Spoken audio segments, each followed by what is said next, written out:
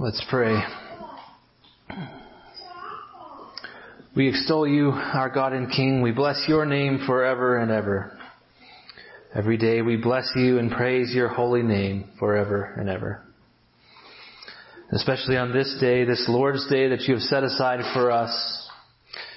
We come here to worship you today and to say, great are you, Lord, and greatly to be praised, and to hear from you and to sit under your feet.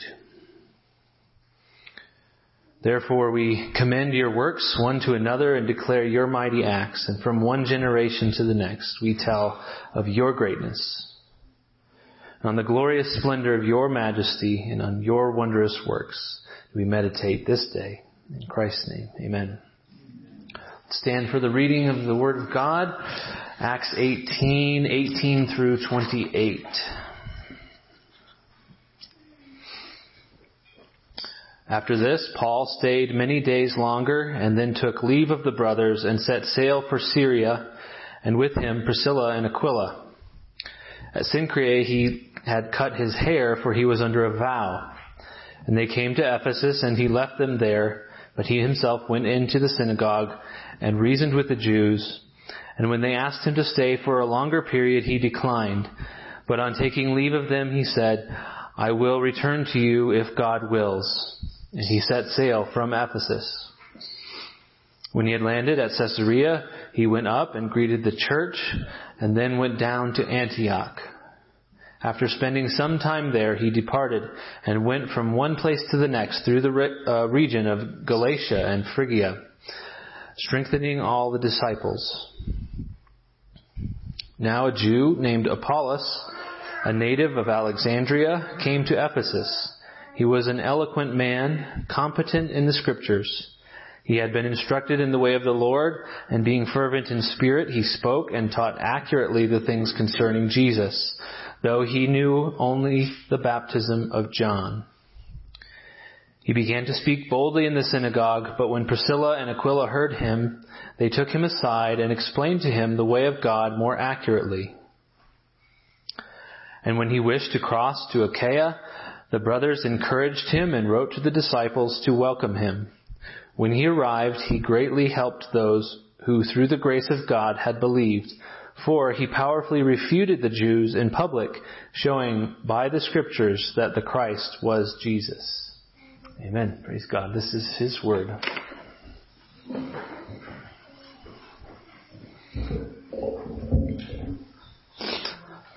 In this passage, a new important city in the early life of the church is introduced, Ephesus. Also, Paul concludes his second journey and begins his third, and he even gets a haircut. There's a lot going on in this passage. There's a lot compressed into a few verses in this passage. So I think it would be easy to lose sight of what I believe is the main focus of the text, which I don't believe it's Ephesus yet. And I don't believe it's really Apollos or Priscilla or Aquila or even Paul, but I think still the emphasis is on Corinth. Corinth is an important city and a strategic city, and moreover it is a city filled with potential and actual pitfalls for the church, including a great deal of sin and licentiousness, but also the vigorous attacks of the Jews, that the Jews are severely opposed to Christianity. And here Paul is called on to fresh missionary endeavors. And the question, I think, is how will this young Corinthian church fare? So I believe this is the story of Christ's provision of a new leader who is uniquely gifted and qualified to step in and care for Christ's sheep in Corinth. And I think this passage is really a picture for us of what we read, or a real life example of what we read in Ephesians 4. Ephesians 4, 7 through 14, about the ascended Christ and the gifts that He gives us. It says, but grace was given to each one of us according to the measure of Christ's gift. Therefore it says, when He ascended on high, He led a host of captives and gave gifts to men. And what are those gifts? In verse 11, those gifts are, He gave the apostles, the prophets, evangelists, shepherds, and teachers. Those are Christ, the ascended Christ gifts to equip the saints for the work of ministry, for the building up of the body of Christ. So I believe this text is an example of that, of Christ, the ascended Christ, providing for His church, providing for the church in Corinth. Stuart and I this last week were looking up the beliefs of Christian Science. It's an interesting activity. And one of the tenets is that the pastor of the church is not a flesh and blood person, but it's the Bible, usually the KJV, and it's Mary Baker Eddy's book, Science and Health with the Key to Scripture, Scripture Key. That's the pastor of the church. Now, surely not to this extreme, but I wonder, do we ourselves spurn the caring gift of Christ in the church? Of course, we can point to many examples in the broader Western church, the house church movement, or those who just say, all I need is Jesus and my Bible and my prayer closet. People who misapply the concept of the priesthood of all believers. But surely we ourselves also spurn Christ's gift. And I myself, I can tell you, even as one called to this ministry, can identify ways in which I myself want to buck against that challenge and pain of being one of Christ's under-shepherds.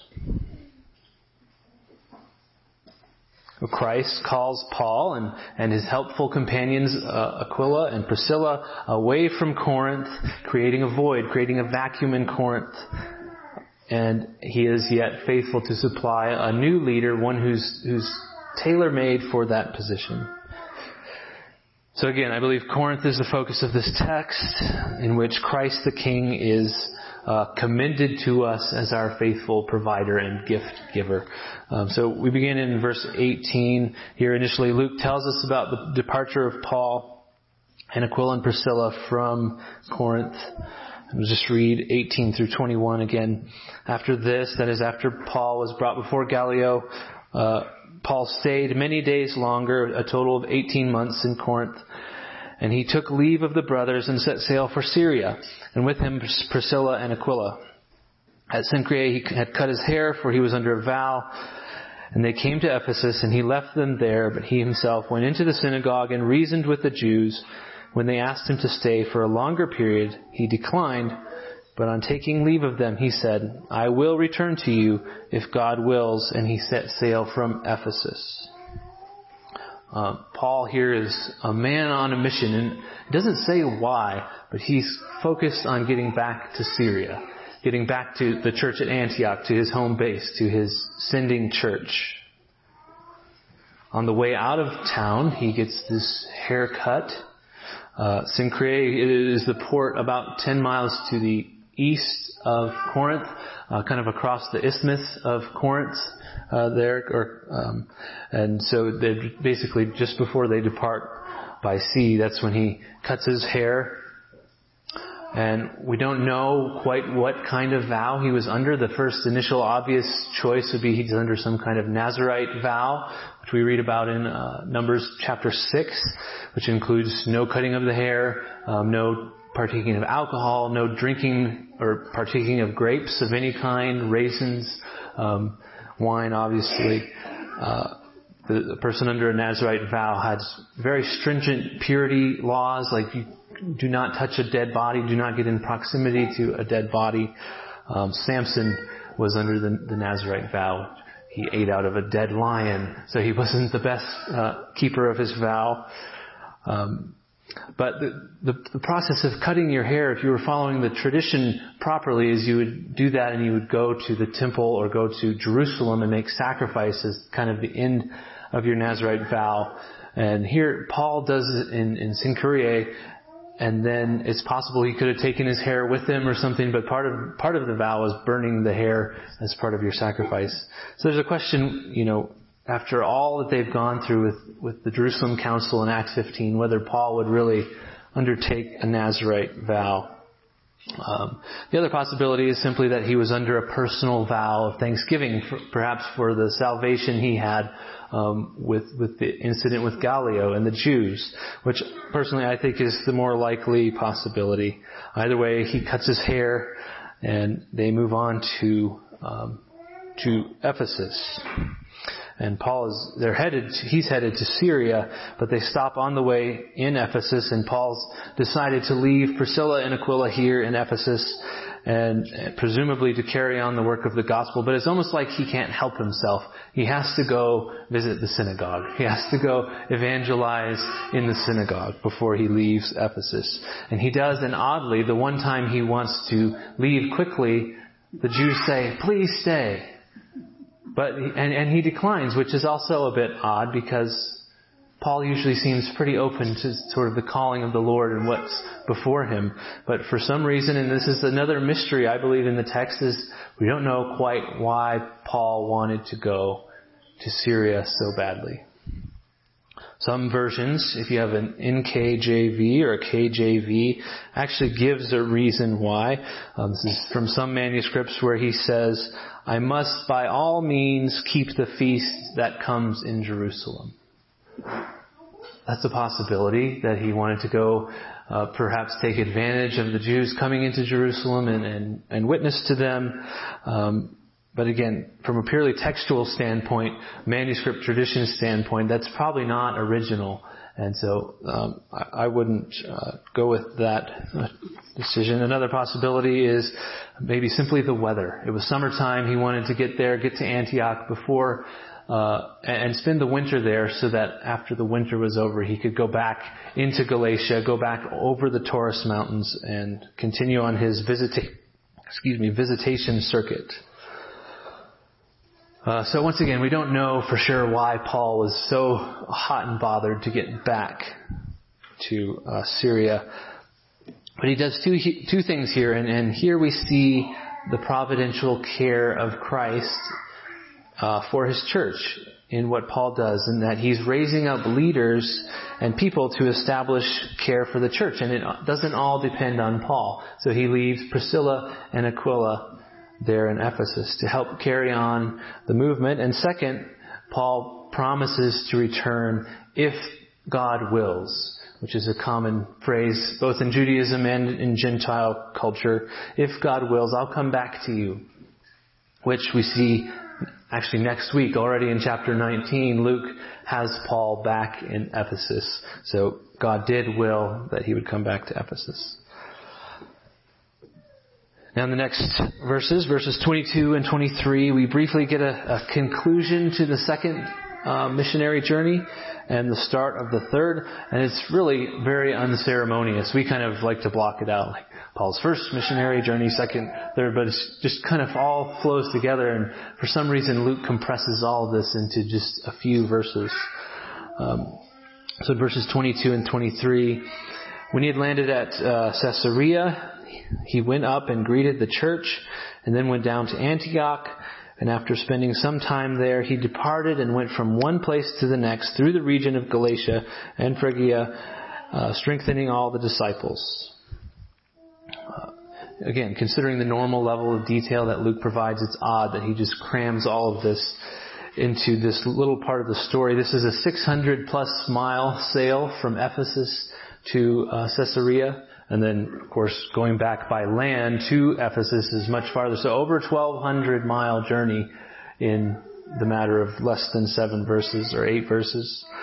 And we don't know why he compresses so much. Derek Thomas suggests that Luke wants us to focus on the ministry that Paul is doing in Corinth and Ephesus, these two major cities. It's a possibility.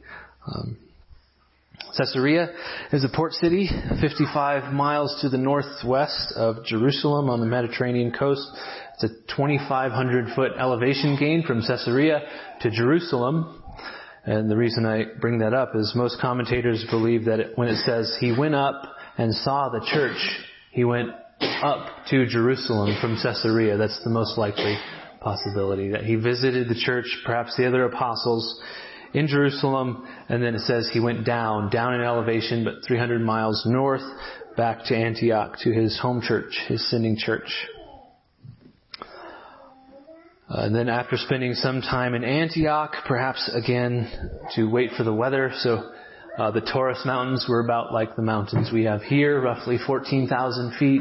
Passes would close up, and to get from Antioch back into Galatia, you would have to go not during the winter. So perhaps he spent the winter there in Antioch. But then he left Antioch and went into Galatia and visits these churches that he planted. Perhaps for the third or even some for the fourth time, he's visiting these churches, checking in on them, making sure they're okay. And even though it's very compressed, we get a sense of how Christ's under-shepherd labors for the church here in these early days, that it's through evangelism and ongoing discipleship. Whether it's leaving Priscilla and Aquila in Ephesus, sending Apollos to Corinth, which we'll look at in a minute, or Paul himself going on visitation, he's always checking in on and caring for the churches. He's not just evangelizing and putting notches in his belt, but he's caring for the churches.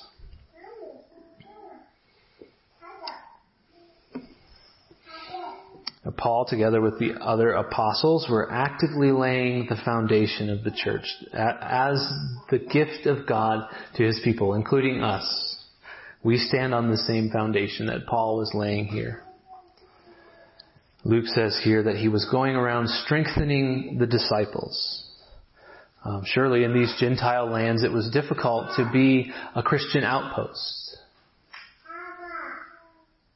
As disciples, they're disciples not of Paul, but of Christ. And they sit at the feet of Jesus, who is an ascended rabbi up in heaven, who has not left them without testimony. But Paul went along strengthening them like a herald who bears the encouraging words of the king to beleaguered and weary soldiers. And again, for us, what a glorious gift the New Testament is for us, that we have the same testimony of the apostles. And that we have the same word from the King to beleaguered souls as we seek to follow and to sit at the feet of Jesus as his disciples. So Paul has departed Corinth.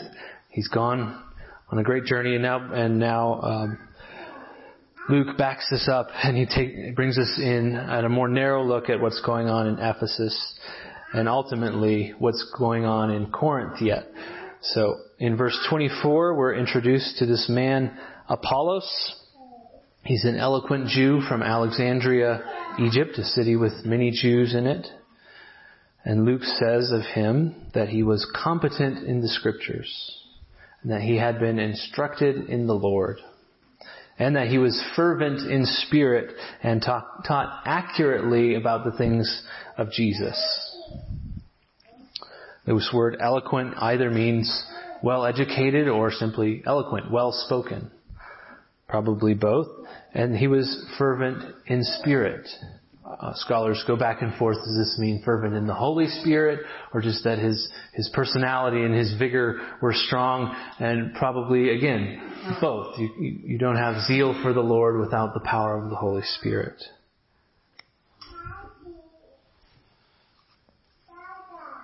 Clearly here, though, Luke's point, what he's drawing our attention to, is this is a gifted man, a gifted individual, a gifted teacher. His gifting is it's interesting when we contrast it against Paul. Paul could certainly ably proclaim the gospel. He was an instrument used by God for much fruit, and yet he says of himself in 2 Corinthians 11, I am unskilled in speaking. Or unpolished, plain, or the word is literally idiotes in speaking. So it's interesting contrasting these two men. And Paul was not sort of the Saul of the tribe of Benjamin, tall, attractive, kingly, compelling kind of leader, but Apollos did have that quality. I don't know if you've ever had the thought about maybe an unbeliever who you view as capable, perhaps a strong rhetorician or thoughtful. I think of somebody like Jordan Peterson in our day. Like, man, what a force that guy could be for the kingdom if he was converted. I think there's maybe part of that kind of thinking that's a little bit misplaced, or at least has the possibility of having misguided motivations. After all, has God not chosen the weak to shame the strong? Where's the one who is wise? Where's the scribe? Where's the debater of this age? On the other hand, I think we can be somewhat suspicious of giftedness. At least I can be. Okay, this dude is too smooth. What's wrong with this guy?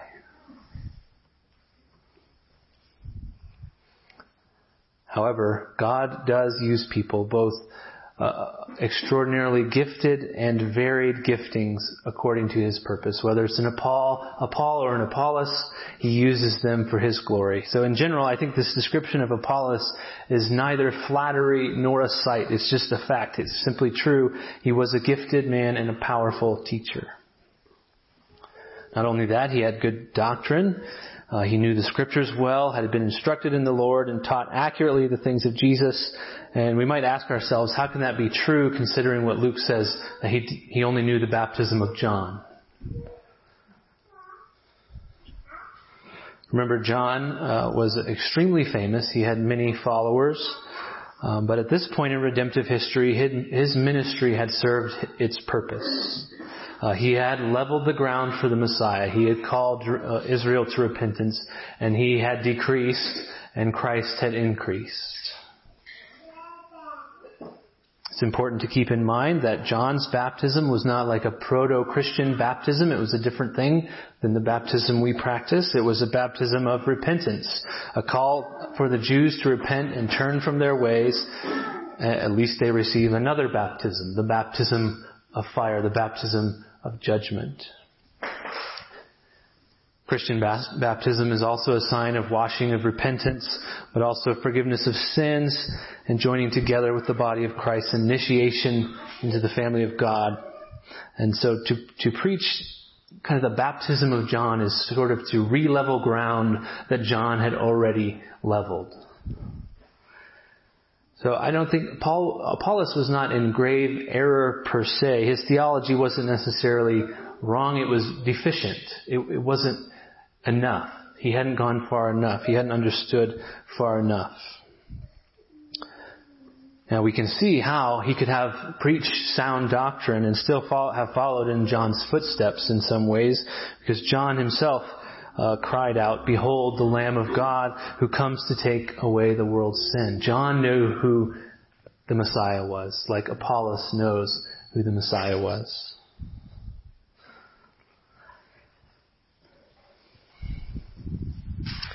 Now as he preaches boldly in the synagogue, Priscilla and Aquila got this sense there's something lacking here. And so they lovingly pull him aside in private. Perhaps they have him over for a meal. I gently explain to him the way of God more accurately. They correct Apollos, the great teacher Apollos.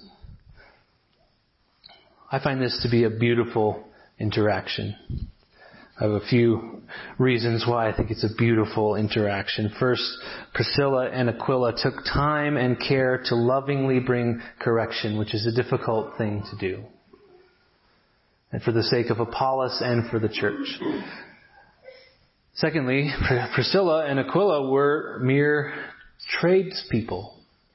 And yet, erudite Apollos has the humility to listen to them.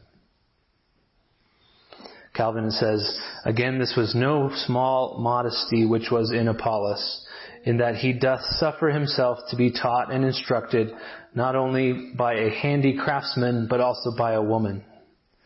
He was mighty in the Scripture, and did surpass them, but as touching the accomplishment of the kingdom of Christ, those do polish and trim him, who might seem to be scarce fit ministers." So they were in many senses lower than he was. And he listened to them. He had the humility to listen to him. This is the beauty now of the doctrine of the priesthood of all believers. And another example of the Berean principle. That a man who is as skilled in the word, or who is eloquent or that man is still never above correction by the Holy Scriptures.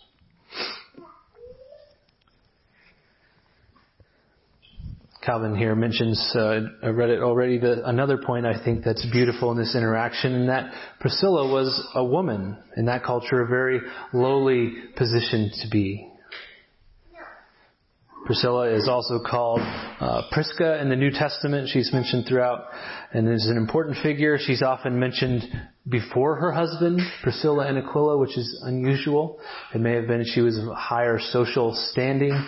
It may also be that kind of like when we meet somebody, say we have a female friend named Sarah, and we know her well, and then there's her husband, Greg. Sarah and Greg. We don't know why Priscilla is mentioned before Aquila. But she's an important figure, and Calvin here continues. He says, also we see that at that time women were not so ignorant of the Word of God as the papists would have them. For as much as we see that one of the chief teachers of the church was instructed by a woman. Notwithstanding, we must remember that Priscilla did execute this function of teaching at home in her own house, that she might not overthrow the order prescribed by God and nature. That's an important point. And this is far from overthrowing Paul's principle in 2 Timothy 2:12. I do not permit a woman to teach or to exercise authority over a man, though I think it does help us understand application of that text a little bit. Priscilla was clearly involved in correcting Apollos. Even in this text, her name is mentioned first. However, she's far from exercising ecclesiastical authority over Apollos. They listened to him speaking, not in the church, but at an evangelistic setting, and they instructed him in private together as a couple. So this is not a picture of a woman trying to undermine the creation order, but one of a couple lovingly, caringly taking aside this man and instructing him in the way. Another thing that's beautiful about this interaction, that it's not only tent makers or a woman that are able to clarify the point of the gospel for this man, and that he's humbly submitted to that, but it's beautiful because we see Christ uses imperfect men for his purposes. Apollos, as strong as he was, did not have perfect doctrine, and yet God has been using him to proclaim the gospel. He was even commended as a man well taught in the Scriptures, even though he had deficiencies in the gospel. We need to remember that any man we look up to or highly esteem as a man of God has clay feet. Only Christ is completely whole. And yet, Christ uses men with clay feet. He uses jars of clay. We must never think that because we don't know everything or because we have this or that deficiency, Christ can't use us for His glory. And in fact, if we see deficiencies in ourselves, far from being a valid excuse to abstain from service, it actually qualifies us to serve because we're just the kind of vessels Christ wants to use. He loves to display His glory in our weakness. And that's one of the great themes in Acts. This is a military book, a conquest. The story of the victory of the kingdom of the ascended Christ. But far from sort of being this blitzkrieg militaristic brawn that Christ could exhibit if He wanted to, Christ displays His power by soundly defeating His enemy over and over again through weak men and unexpected ways. It's the theology of the cross versus the theology of glory. That through suffering with Christ and the simple proclamation of the gospel, Christ's kingdom advances. Lastly, this interaction is beautiful because it better equips Paul to fulfill his ministry and his next calling in Corinth. This is so true that Paul considers Apollos a co-laborer in the gospel when he says, I planted, Apollos watered, and God provides the growth. And so we come again back around to what I believe is kind of the main point of the passage. We've seen Paul and Priscilla and Aquila depart from Corinth. We've been introduced to Apollos and seen his preparation for better ministry by God's grace. And we now see why this fragile young Christian church in a licentious city, a city with rabid Jewish opposition, would not be left on its own in Paul's absence. That Christ would here provide. So verse 18, 27 and 28. Then he wished to cross to Achaia. The brothers encouraged him and wrote to the disciples to welcome him. When he arrived, he greatly helped those who through grace had believed, for he powerfully refuted the Jews in public, showing by the scriptures that the Christ was Jesus. I just imagine the disappointment of the Jews. Yes, Paul is finally gone. 18 months. And then in comes Apollos, who's even a better debater than Paul was. And in this way, it says, in this way he greatly helped those who through grace had believed. By defeating the Jews in public debate, he helped the believers in Corinth. This is grace upon grace. It says they had believed by grace, and now there's a grace of the provision of a champion in that city. The perfect person for their needs, someone to keep the Jews off the backs of the sapling church while it continues to grow and to strengthen in the Lord. And of course, Apollos' main point of contention, something esteemed by his own mentor, John the Baptist, Jesus was the Christ, according to the scriptures. It all comes back to that. Jesus was the Christ. Christ called a uniquely gifted man here to serve the people in Corinth. And he called different men. He called Paul first and then Apollos. Men with two very different styles of preaching, of ministry. And in fact, to the point that actually the immature church in Corinth began to fall into the mistake of identifying themselves with a particular preacher. 1 Corinthians 1:12, I follow Paul, I follow Apollos, I follow Cephas, I follow Christ. And Paul rebukes them. He says, is Christ divided? Was Paul crucified for you? Or were you baptized into the name of Paul?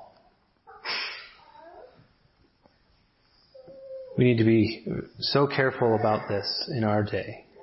With the internet, with the abundance of online content, which is such a blessing to us, but we also have a buffet of possible teachers and ideals to which we can subscribe and with which we can identify ourselves. We have to be very careful with that.